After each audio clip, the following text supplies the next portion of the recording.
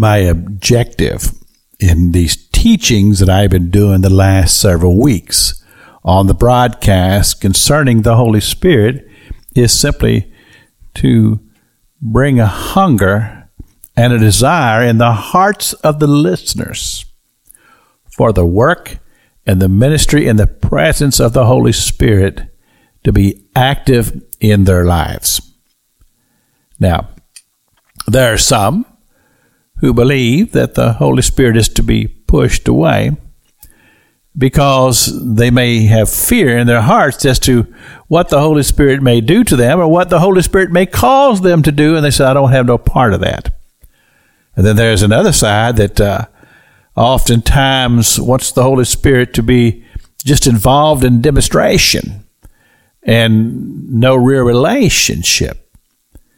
So you may say, well, Pastor King, where do you stand in all of this?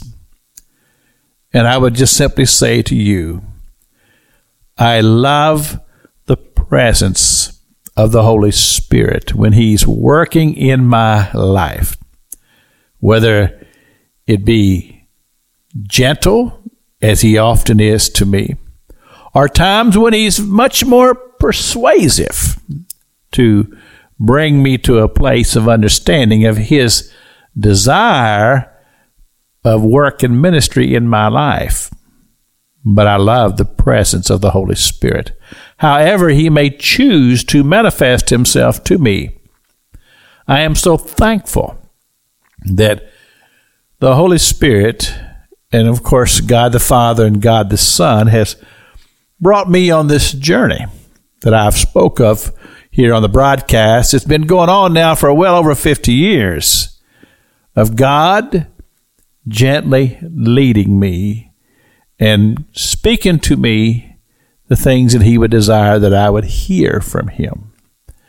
And that my walk would continually grow, and that I would ever be a person who recognizes His wooing when it comes.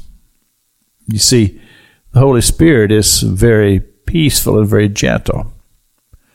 Now, there's a passage of Scripture in the 11th chapter of the Gospel of Luke that I'm sure when I read a few verses to you, you'll understand and recognize this passage of Scripture, and we often apply it in the realms of prayer. For everyone that asketh receiveth, and he that seeketh findeth, to him that knocketh it shall be opened to him. Verse 9, and I say unto you, ask, and it shall be given you. Seek, and ye shall find. Knock, and it shall be opened unto you. Now let me tell you the application that our brother Luke is sharing with us from the very words of the Lord Jesus Himself. Verse 13. If ye then, being evil, know how to give good gifts unto your children, how much more shall your heavenly Father give the Holy Spirit to them that ask Him?